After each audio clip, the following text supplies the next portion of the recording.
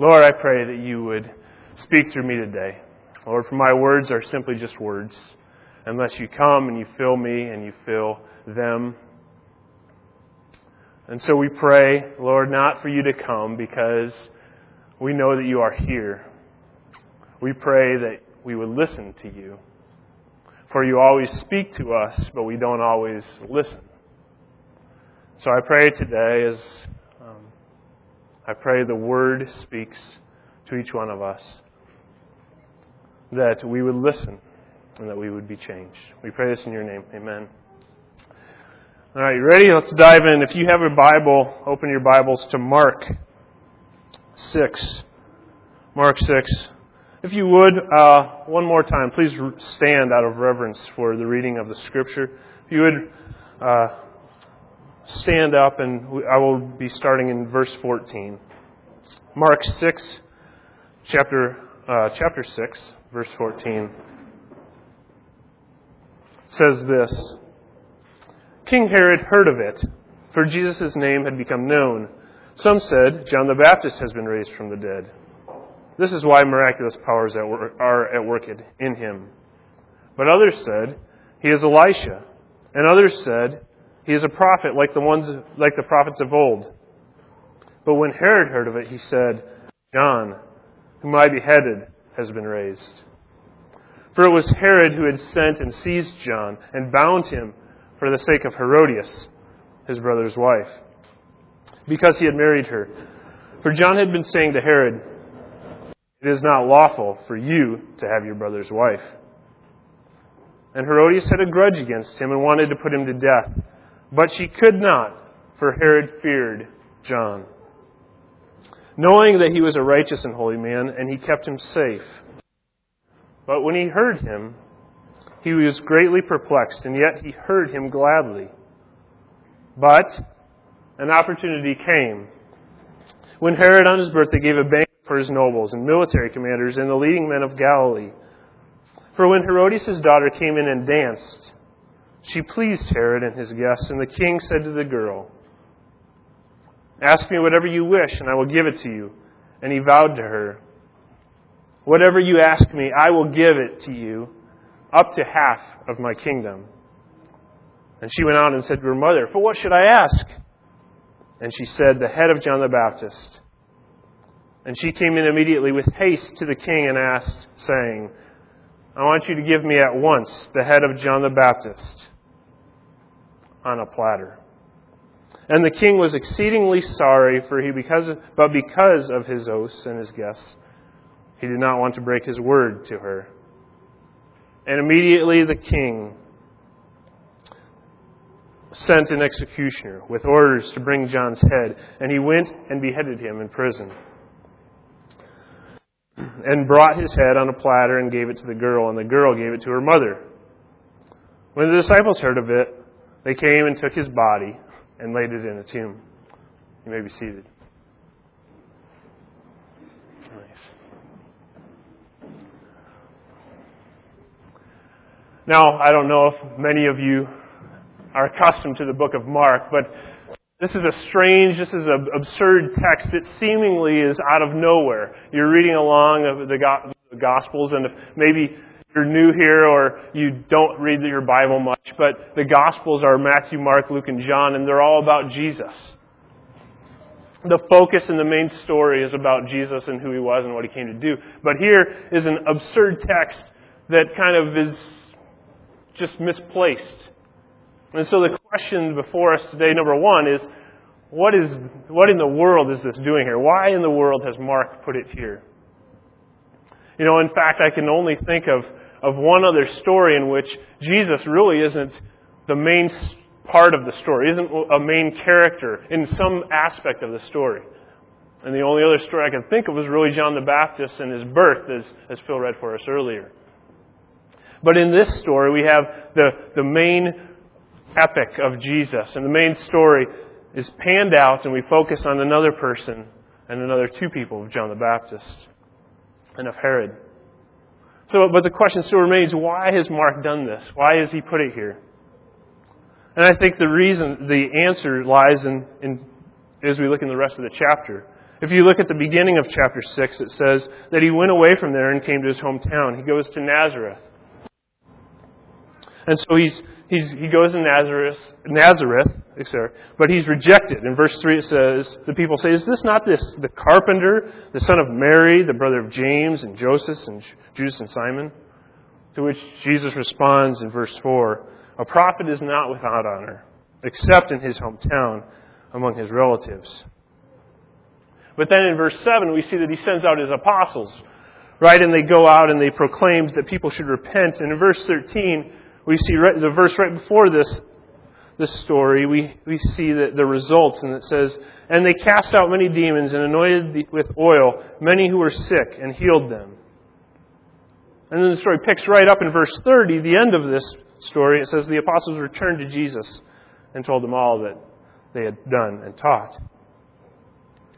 And so the question is, what is it doing here? I think the first reason is, as Jesus said, those who are underneath a prophet, underneath a teacher, are not above him.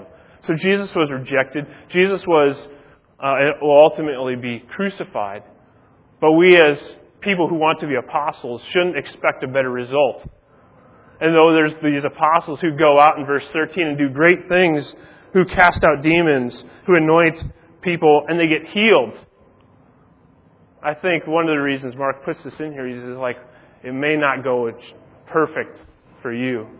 Your life may not turn out like the apostles, where you heal the sick and where you cast out demons. There might be some difficulties in your life. So I think that's one reason. But there's still the question that I asked as I read this. I'm like, well, why don't you just give one sentence like Luke did?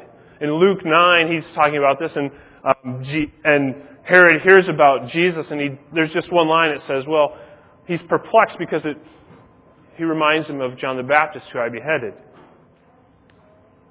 And so I think there's another reason that Mark tells this story, gives this account, and I think what he's doing here is he's comparing two men.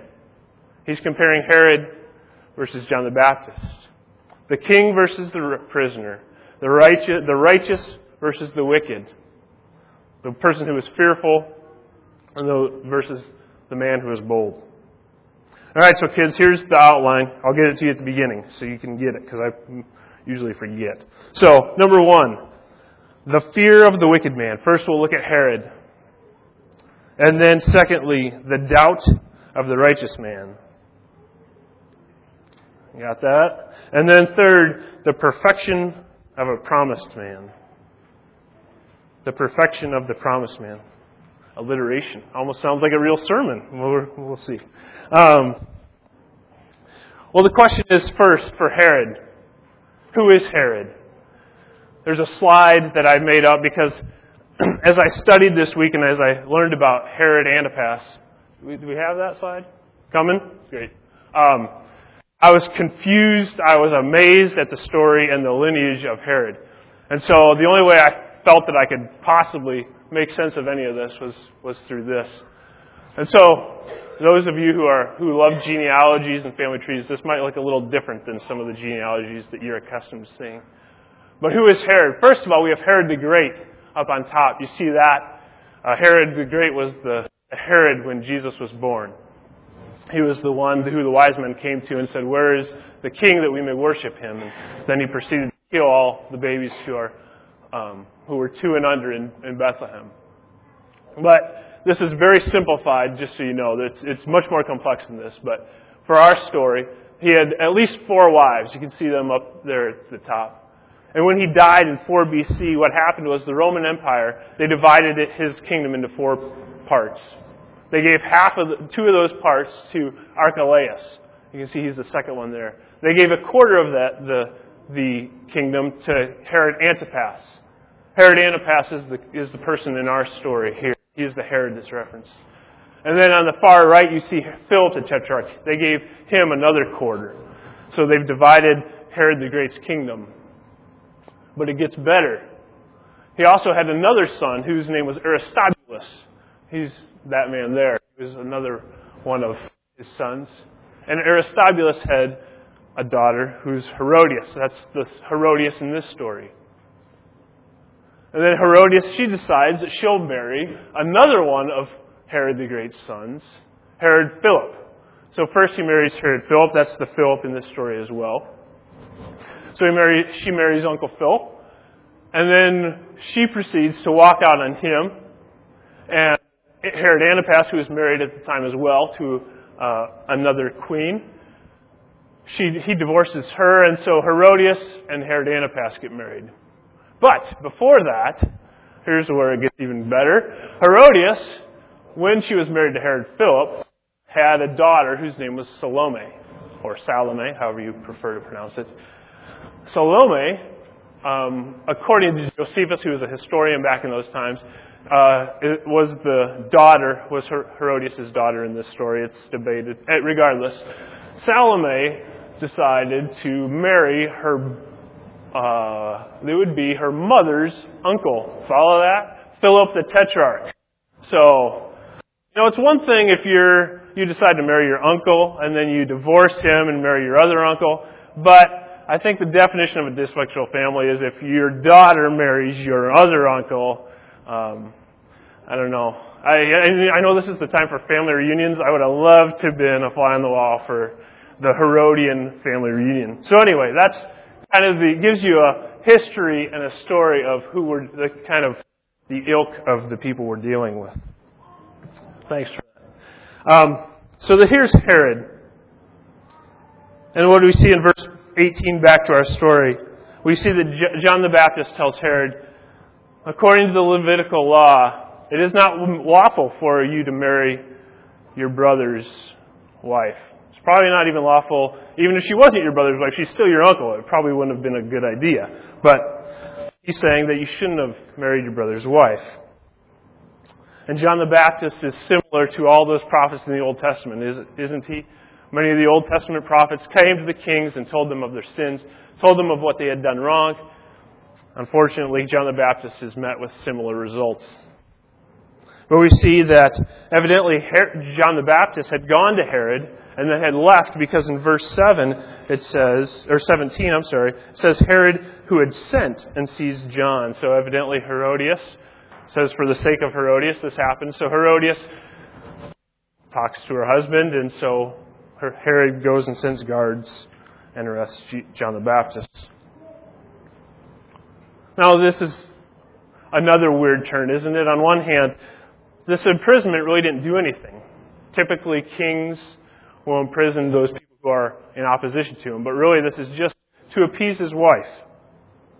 And so we see first that Herod was afraid of his wife, feared his wife, and arrests a holy and righteous man. But yet, it says he's afraid to kill him. Because we see in verse 20 here, it says, Herod feared John, knowing that he was a righteous and holy man. So now he fears his wife, he fears John the Baptist. But if you go into Matthew 14, which also tells a story, it says Herod was afraid of the people who thought John the Baptist would be a prophet. So Herod is afraid of his wife, he's afraid of John the Baptist, he's afraid of the people. Basically everybody who's in this story. But, isn't it interesting, he was perplexed, and yet he hurt him greatly. Here was Herod, this incredibly powerful man, and yet he was driven by a deep fear in his own life. The Bible tells other stories of this. In fact, in Isaiah 7, there is the king of Syria and a king of Israel. And they're coming against the king of Judah, or the nation of Judah. And Ahaz is the king of Judah. He was an evil king. And verse 2 in Isaiah says this, when the house of David was told, Syria is in league with Ephraim, the heart of Ahaz and the heart of his people, I love this imagery, shook as the trees of the forest shake before the wind. And I remember an old sermon that I read from Richard Sibbes, a Puritan. And listen to his quote and tell me if you don't think this is an accurate portrayal of Herod and of Ahaz. He says this, we may learn by this wretched king that those who are least fearful before danger are most basely fearful in danger. He that was so confident and willful out of danger, in danger, his heart was as the leaves of the forest. For a wicked man in danger hath no hope from God, and therefore is incapable of an intercourse with him. He will trust the devil and all his instruments, led with a superstitious instrument rather than God. But isn't that true even in the present day? I thought about a couple of years ago, regardless of your opinion of the war in Iraq, don't you remember Saddam Hussein? Where was he caught? Where was he discovered? Wasn't it in a hole in the ground? I remember one account, it said like a rat in a hole. Here was this evil man, this evil dictator who committed incredible atrocities in Iraq. And yet when danger approached, there he went into a little styrofoam 6x8 cube. And he was found as a rat in a hole. And so we see, I think the story tells us that those who are powerful, maybe in this world, may not be spiritually powerful, may be driven by all different circumstances. I thought back again to Mother Teresa. She was invited to the National Prayer Breakfast a couple years back. And I watched this again this week. I remember hearing about it. But Mother Teresa was invited, and there's all the place was packed. Mother Teresa was just a tiny woman. In fact, as she's introduced, you see a couple people come and put a box in front of behind the podium. And so the curtains part behind the podium, and up she walks. And there's this comical moment because she steps up, and there's these two microphones, and her face is still obscured, even as she's stepping on the box, by these two microphones. All you see is the distinctive blue and white habit on her head. And they play with the microphone, and it falls. It's a rather comical moment. But, in fact, I'll do this right now. What she does is she stands up, and on the podium is the president and the vice president and all these distinguished people in America. She stands up, and she pleads for the right of the unborn and rebukes all the leaders of this nation. Here was a woman of really no significance, especially in this world, in this nation, of no power, of no political impact, telling these people what is the source of what they should be fighting for. But back to our story, we see that Herod is afraid, he's driven by fear. But in verse 21 it says, an opportunity came for Herodias, when Herod had his birthday party. Perhaps Herodias was the one who scheduled this whole thing. Perhaps she had other guests, other opening acts before this. Maybe she was off on the side of the stage waiting for the perfect moment when she knew Herod well and she knew when would be the perfect time. Perhaps then she says, okay, let's go. And so to the tune of the Middle Eastern flutes and cymbals, there's this provocative dance that is pleasing to Herod.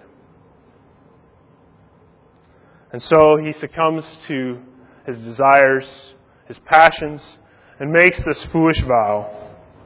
In verse 22, he says, ask me whatever you wish, and I will give it to you. And then he vows to her. He says, ask whatever you ask me. He says again, I will give it to you, up to half my kingdom. Which I think there's a dramatic sense of irony there. For, number one, it wasn't his kingdom to give, because it was the Romans. He was basically just the ruler of it. But he only had a quarter of the kingdom anyway. So what was half the kingdom? But Salome is given the vow that anything you want by her stepfather, you can have, up to half my kingdom. So off she goes to her mother. And here's a picture of what vicious hatred, resentment, a grudge will do. Herodias, without any hesitation, says, I want the head of John the Baptist. On one hand, she was married to this man, so she probably could have gotten anything anyway. But here was the perfect opportunity. She knew she wouldn't have another. He was too afraid to follow through on his killing John the Baptist. But then we get a picture, don't we, into the daughter in this whole story, for she adds. Notice Herodias didn't say this, but the daughter adds this in verse 25. I want at once the head of John the Baptist, with the addition on a platter. And so, there's no final words of John the Baptist. The executioner goes, and the deed is done. And so now we see the fear of Herod once again, because it says he's exceedingly sorry, but because of his guests in verse 26, he follows through on this. So we see he's afraid of his wife, he's afraid of his dinner guests, he's afraid of John the Baptist, he's afraid of the people. He's afraid of every person in this story. And so by way of application, isn't it true that some of your actions, controlled and driven by fear, will have unintended consequences? And so the question is, what do you fear? How do you handle fear? I've realized this as being a parent. Kids are very quick to, and it's very evident when they are fearful, isn't it? But we as adults, are able to develop this facade, to be able to push off so people aren't able to detect fear in our lives. But the Bible is so penetrating, and it's so penetrating in this story, and it's perceptive, and it shows Herod's real motivation in all of this is fear. To quote Phil, he has a bad case of FOT, right? Last week. Fear of people. Now, just to be clear, some fear is good. For instance, I was just thinking about next week I get to change the struts on my car, and so I have a repair manual. And this is what it says about replacing your struts on your car. Disassembling a strut assembly is a potentially dangerous undertaking, and utmost attention must be directed to the job, or serious injury may result. So it's just saying, hey, you're an idiot for doing this, so just make sure that you aren't too much of an idiot or things won't go well for you. So some fear is good. We have a part in our brain called the amygdala. It's an almond-shaped being or region in your brain that gives us fear. In fact, I was reading an account of a woman known only as SM to protect her identity, but she has no fear. And neurologists literally have been studying this woman for years because she has damaged part of her amygdala. They don't understand. It's debated how much the amygdala has an impact on fear. But God has given us a thing in our brain that's some fear is good, some fear is healthy, but then there's other times where we allow fear that's good and healthy to increase, to take root. And then we have another part of our brain where the imagination comes in. We think, and what used to be just a good and a solid and a healthy fear is now a what if. What if this happens? Why did I do this? What could have happened if I didn't do this? And so we see with Herod that fear was driven him to tragic consequences. But also, as we look at John the Baptist now, as we transition, if you stand up for what is right, it can also have tragic consequences. And as I read and as I thought about John the Baptist this week, isn't he somewhat of an enigma?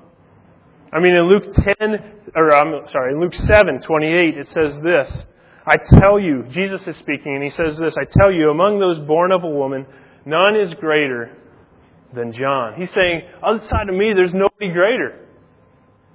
And yet, isn't it interesting? There's not really anything about John. No miracles are given. We hear really three pictures in his life. We hear about his birth, we hear about when he baptized Jesus, and then we have this account here of his death. So there's really only three examples of his life.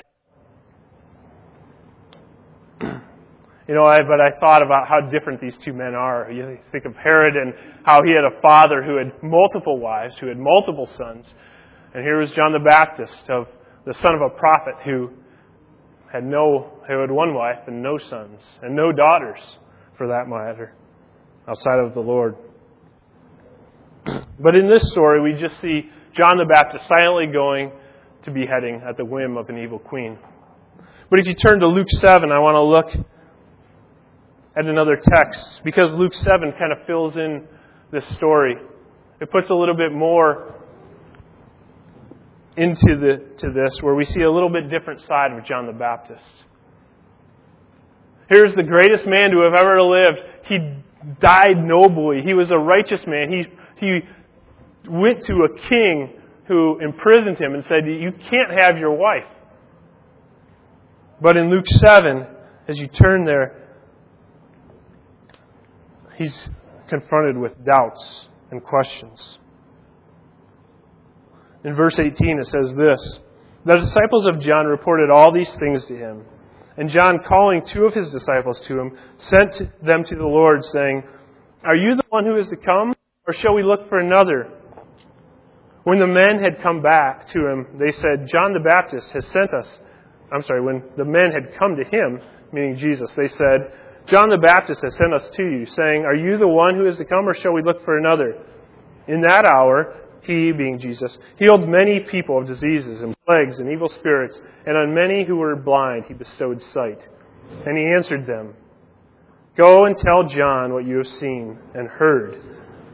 Blind receive their sight, the lame walk, lepers are cleansed, and the deaf hear and the dead are raised up. The poor have good news preached to them, and blessed is the one who is not offended by me. So we see here's the man, John the Baptist. He did what he was told. He pronounced judgment to the king. And as his reward, he's imprisoned. And he goes through this deep season of doubt. He had probably anticipated this, but maybe he didn't understand the full context of this. There had been false messiahs before. And so maybe John the Baptist feared he had the wrong guy. Maybe he had questions. Are you the one who is to come, or is there another person? Are you really... He had seen Jesus' life, and he thought Jesus would look and he would do things differently than what he had done. So the question is, are you really who you say you are? And what Jesus does is beautiful. What Jesus does here is He heals many people of diseases. And of many who are blind, He gives sight. But then He does this in verse 22. If you notice, some of you guys have a reference back to Isaiah. He quotes two passages of Isaiah. Isaiah 35 and 61. And what He does is He says, in essence, I am the King that's coming. It may look a little different, but I'm the fulfillment of these prophecies. But what's interesting is He does something else. You see, He leaves off the tail end of the prophetic word. Because He's saying all these great things are going to happen. There's going to be people who are going to be healed, who are going to see, who are going to... things that the poor will have good news preached to them. But He leaves off this part. Listen. Here, I'll read all of 61:1. The Spirit of the Lord God is upon me, because the Lord has anointed me to bring good news to the poor. That's quoted. He has sent me to bind up the brokenhearted. And then He says this, to proclaim liberty to the captives and the opening of the prison to those who are bound. He's saying, John the Baptist, I'm who I said I am, but life isn't going to end well for you. There's no liberty of the captive for you. There's no freedom for you. You will die in the place that you have died. But if you trust in me, it is not death to die. If you trust in me, I am the real one who is to come. You know, there's a couple people who in their lives have dealt with doubt in a profound way. Very few people have encouraged me and have spoke to me like Pam Mengi. She's Betty's daughter, or she was. She died at the age of 17 of cystic fibrosis. And as I was reading this again this week, I thought about this. She's talking about John the Baptist and her doubts that she had gone through in her diagnosis. She said just 2 paragraphs I'd like to read for you. She said, if anyone should have had it all together when it came to believing in Jesus, it should have been John the Baptist. He walked the circuit up and down Galilee and told everyone he saw that this man, Jesus of Nazareth, was the Messiah. And John should have known he was Jesus' cousin. He wasn't even present on the day when God declared from heaven, "This is my beloved Son, in whom I am well pleased." How could it be more plain? John's faith should have been 100% sure, but it wasn't. Even John had some doubts. And then she says this. Jesus didn't put John on spiritual probation or preach to him a 3-point sermon on trust. In fact, he turned around and complimented John on what a fine prophet he was. So reading that episode in Matthew 2 started me thinking that perhaps God understood my doubts too. So here's a woman who had great, profound doubts.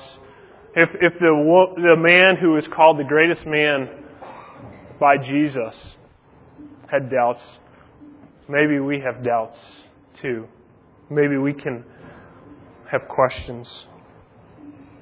But as different and as diverse as these two men were, they had one thing in common, didn't they? Their lives intersected with the life of Jesus. For when the life of Jesus came to bear on their lives, they had questions. They were confronted by thoughts and emotions and feelings in their lives, fears and doubts. Herod had past guilt, fear of future.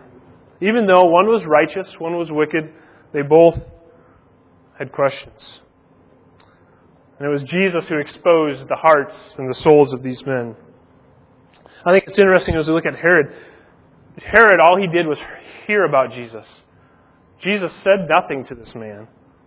But here was a perfect, sinless man who performed great miracles, and all of a sudden it got Herod thinking back to what he had done.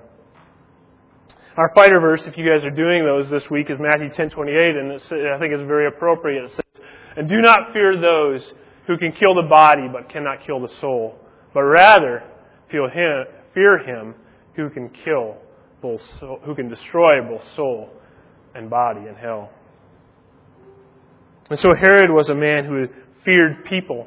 He feared those who may be against him.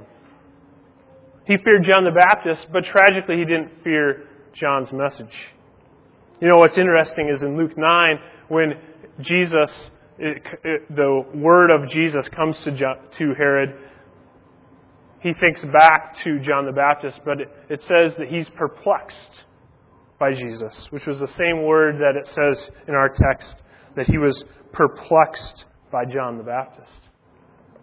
So he's perplexed by both of them, but his life was unchanged. He was removed from his kingdom, and he lived in exile. And then for John the Baptist, as Jesus focused in and showed on and revealed to him his life, Jesus' life looked different than what he expected. Perhaps John the Baptist feared that his life was wasted. He had lived in vain. It didn't really matter. But Herod was able to kill the body, right? But he wasn't able to kill the soul. So I thought about this. Aren't there two kings in this story? One, King Herod said, "Hey, you can have anything you want," to Salome. And all he brought was violence and death. But King Jesus was one who promised all things and brings wholeness in life. And so for us, if we really meet Jesus, if our life really intersects with Him, if He shines on our life, He will expose us for who we really are. Some of us may be like Herod, living in fear, living in past regret, succumbing to passions and desires.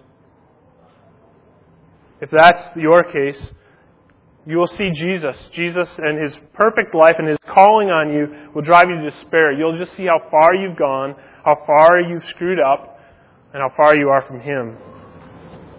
But if you view Him as the perfect one for you, as the one who was without sin, who died for your sins, in that case, you'll realize how great He is. And instead of being far off, you can be close.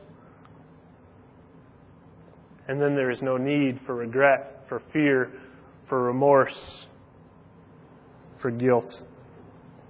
But maybe there's some of the others of you who are like John the Baptist. And even though you may not admit it, you have deep doubts.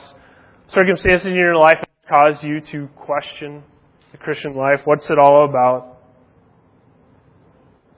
And God, He will speak. Just like He spoke to John the Baptist. He's patient and He'll say, I am who I say I am. But life may not go well for us. Finances may not come in.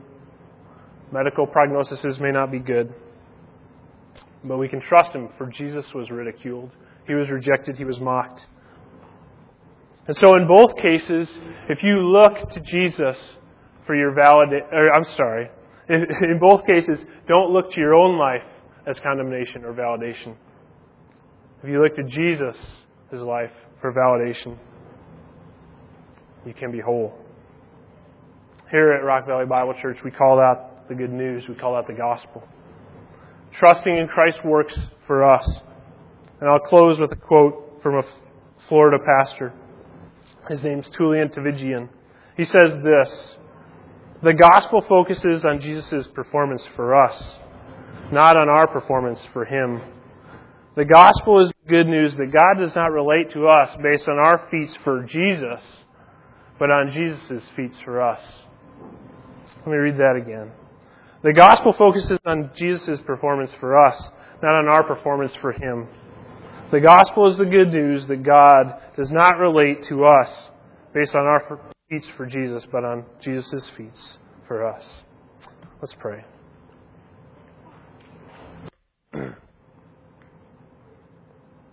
Lord, wherever we are in the spectrum between Herod and a righteous John the Baptist, in all circumstances, You intersect and You have called us in our lives. And the question is, what will we do with that? For we all, at some point, will have doubts, will have fears, will have questions. And the question is, will we trust in our feats and our accomplishments and our performance for You, or will we trust in Your performance for us? I pray that would be true of us, whoever we are, wherever we are in our lot in life. We pray this in Your name. Amen.